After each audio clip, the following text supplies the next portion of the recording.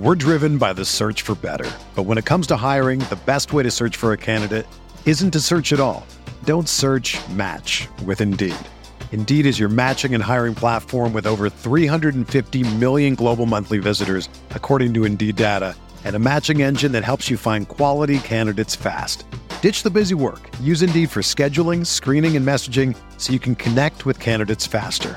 Leveraging over 140 million qualifications and preferences every day, Indeed's matching engine is constantly learning from your preferences, so the more you use Indeed, the better it gets.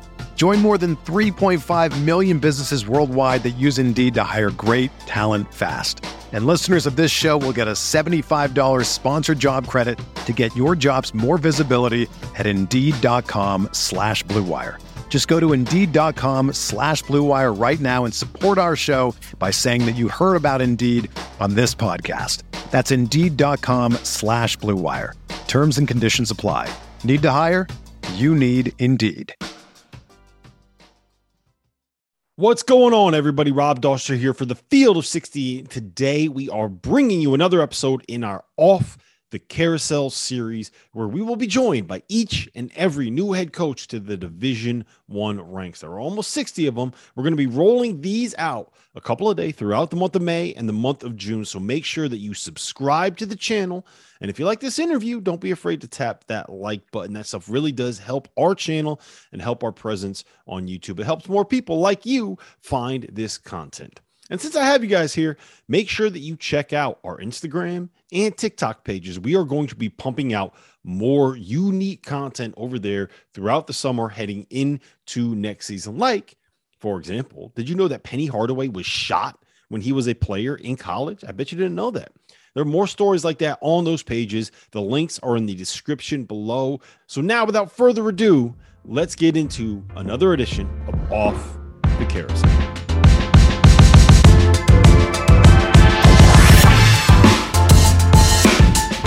All righty, guys. Andrew Robinson here with the Field of 68.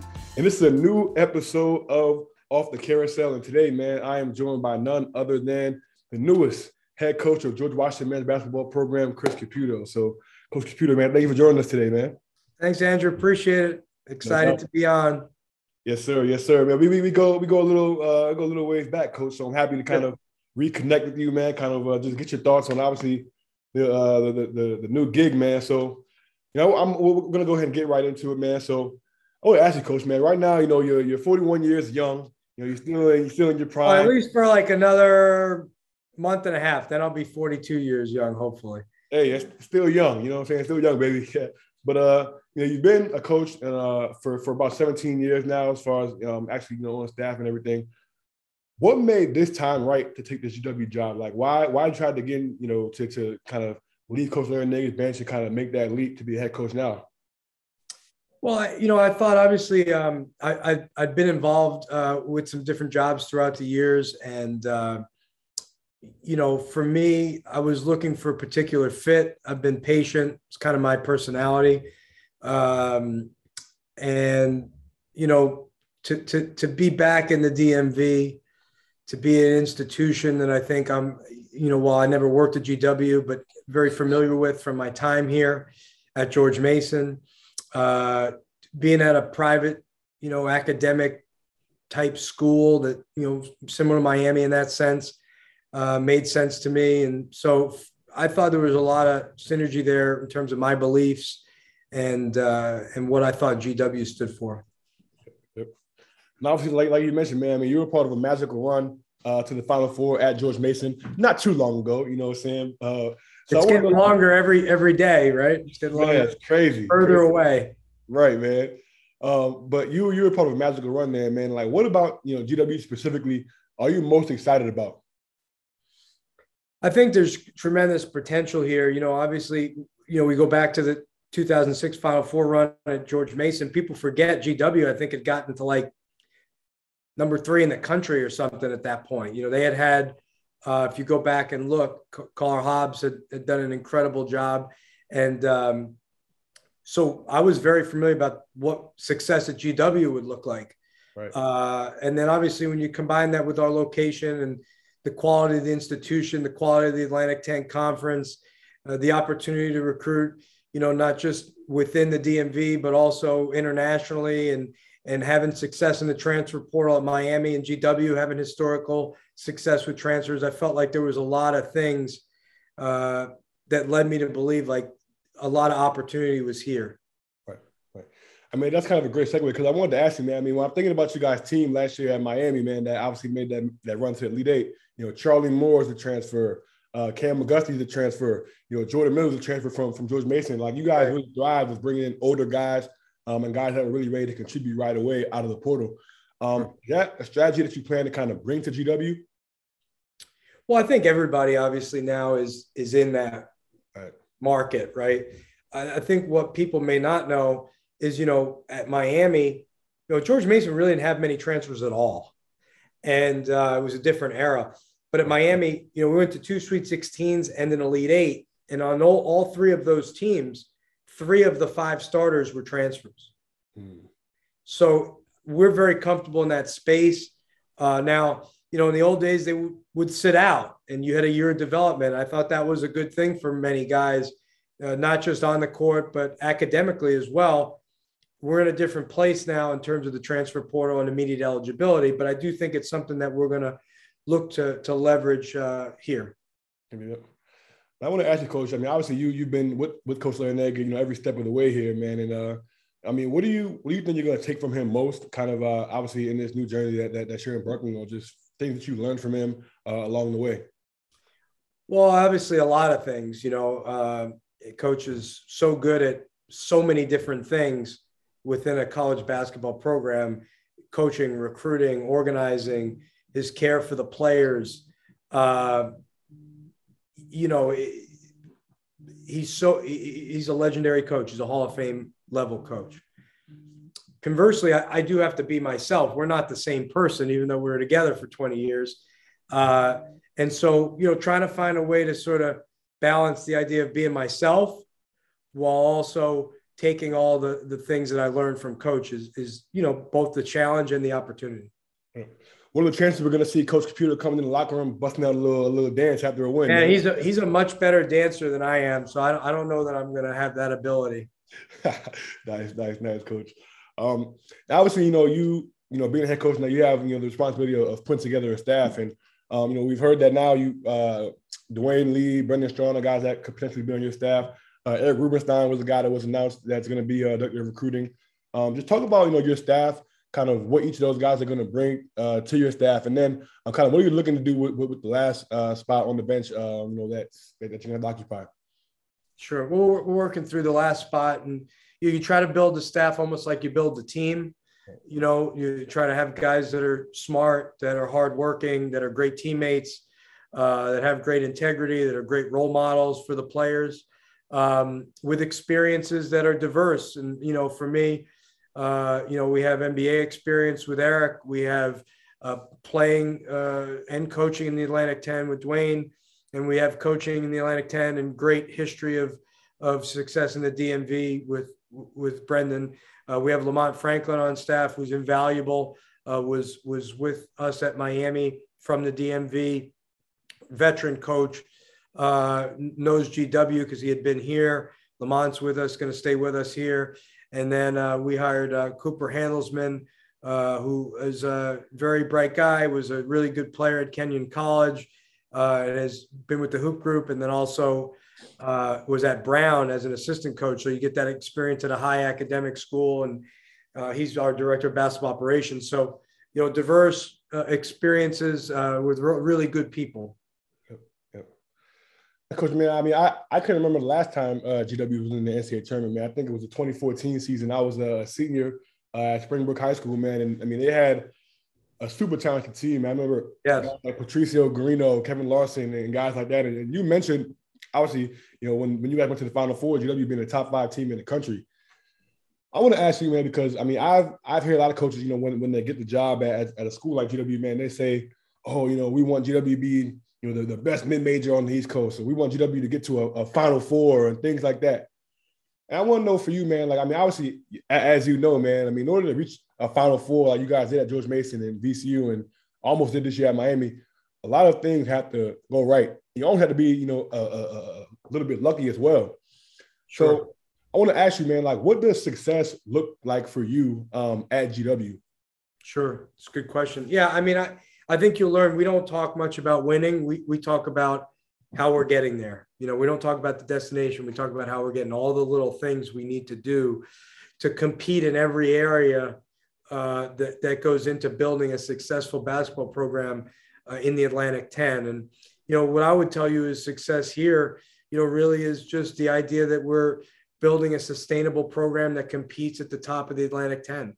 And all the things that go into that are going to be where our focus is. We don't, again, no one this year, I think, thought we would be 20 minutes away, up 6 with the ball to start the second half from going to the Final Four at Miami. Certainly nobody, when we lose by 20 at home to Creighton in 2006, 5-6 season, thinks we're going to be in the Final Four. I think we were picked 3rd or 4th in 2011 at George Mason, and we wound up, winning the league and winning a game, beating Villanova in the NCAA tournament. I think 2013 picked 4th or 5th. We win the league and go to the Sweet 16. So, I don't try to focus too much on the results. And I know that's a cliche these days, but it is really a belief that, you just try to look at every section of the program and how do we compete in every one of those areas in the Atlantic 10. Right.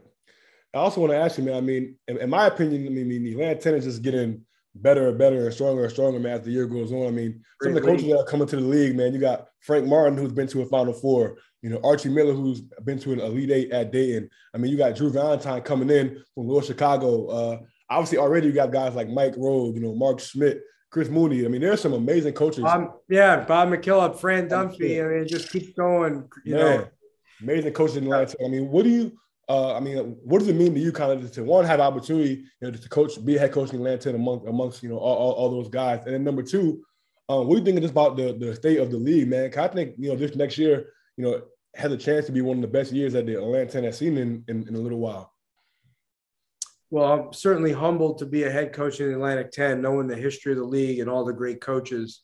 I mean, you could keep going, Travis Ford and Chris Mooney and Billy Lang and Kim English. I mean, if I'm, missing somebody, I just think the league is terrific and filled with really, really, really good coaches. And so I'm humbled to be in that category. I grew up, following the Atlantic 10 as a young person, following college basketball with John Chaney and John Calipari. And, for me, it's really a dream come true in that sense. But it's Coach Jarvis, obviously, at that time. But the league is great. The institutions are all basketball. Growing up in New York City, following college basketball, playing college basketball, I'm honored to be in this situation. And I think, we'll do our very best, as I said, to compete at the very highest levels in this league. Right. But we know it's not easy either. And that's not, For sure. Now, I'm going to come back to GW, man, but I do kind of want to ask you just a question about Miami this season and the crazy run that you guys went on, man. I mean, I can remember just watching you guys this season. Obviously, you guys had that crazy, road win at Duke.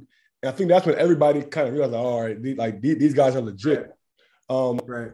And the run that you guys were able to go on in the tournament, man, I mean, when you just reflect, because I mean, coming into the year, I don't know what you guys would pick preseason in the ACC, but 12. Yeah. I mean, nobody thought you guys were. We knew we had a better team. I think we knew we had a better team, but the joy that came from being around those guys every day, I have not felt, that type of joy where you really felt like the team was really for each other, came to work every single day, shared the credit, high care factor for winning.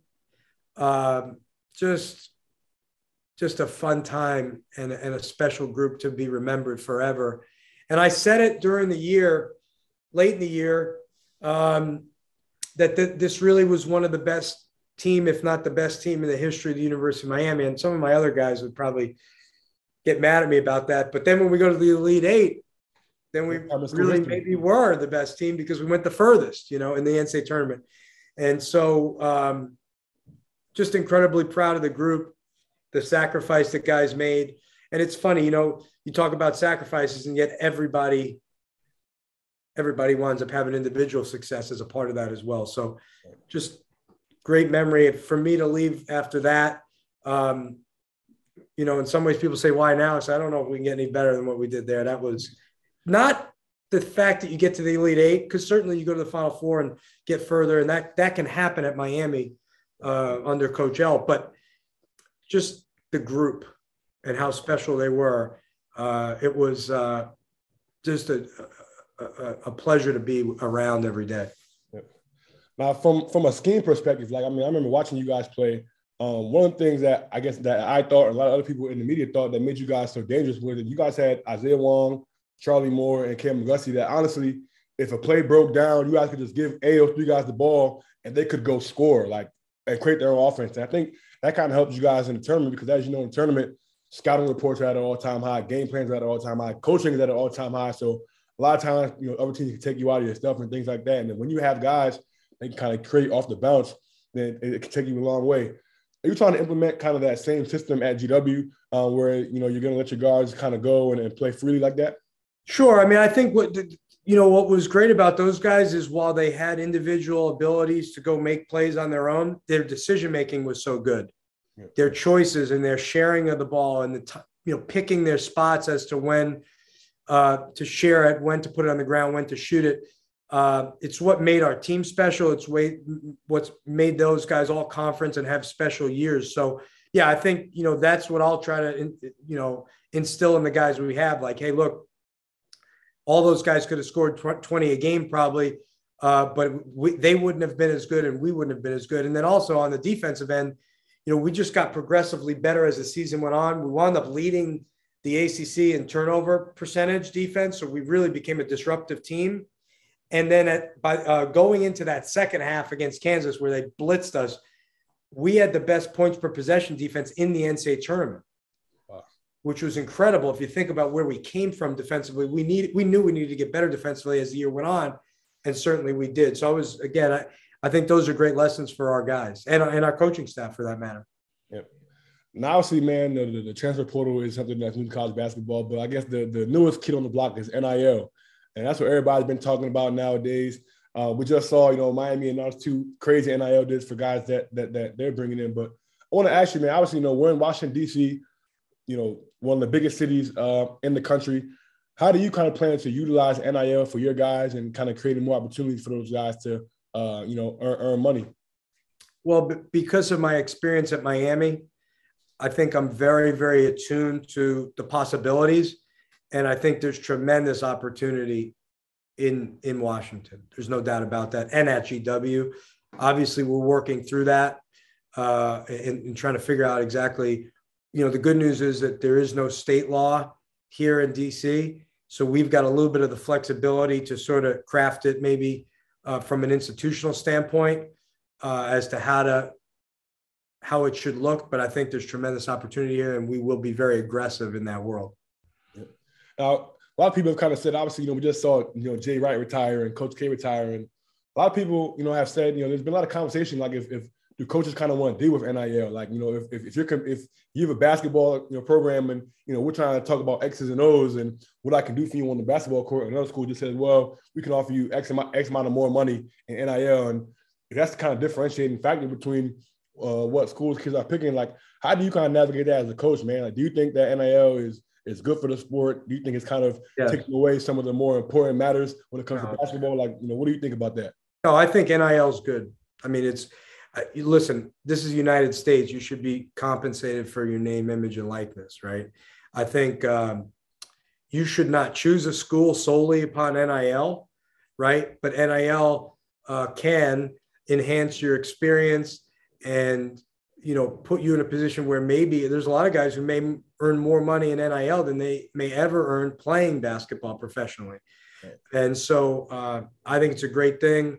I don't think it's why those coaches retired. I think, knowing those guys a little bit, It may have more to do with our schedule that does need to be probably looked at in terms of being the only 2-semester sport and the way our recruiting works and the way the transfer portal works, and just the idea that we just never stop, that just bleeds into the next thing. I think that would probably be well worth looking at. How do we make some sense of the 365 calendar? Because I don't think there's any sport, professional or college, that is sort of doing that, where there's just absolutely no calendar. You just kind of go from one thing to the next. And so I would say that probably for those guys was more to do with it. I think they were perfectly fine in the world of NIL.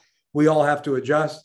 I'm excited about the opportunity for guys to earn some money and give themselves an opportunity to put some money in, not only maybe in their pockets, but also to help their families. And, who knows, maybe they buy a condo or put a down payment with some of the numbers we're hearing out there, which would be tremendous for guys. So I'm a big pro NIL guy. Yep.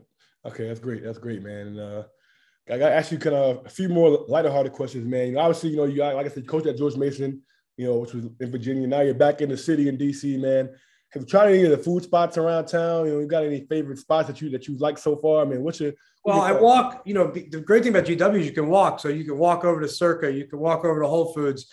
We had the team over to Tonic last night to watch the playoff games. Zatania is like my favorite restaurant in D.C., which is near where the Wizards play. It's a Jose Andres restaurant. Everybody in DC knows, everyone in the world knows who Jose Andres is, as a chef, because of all the good work he does with the food bank, in all these places. But certainly 15, 17 years ago, I knew who he was because of Zatania. That was one of his first restaurants in DC, which I love. So certainly a lot of great restaurants here, and I'm a big restaurant guy, so I'll enjoy them all. This has been great, man. Thank you for your time, Coach, man. It's always great catching up. Definitely going to hopefully try to get down there, man, see the game, see your practice. Yes, for sure. We're going to have you. For sure, man.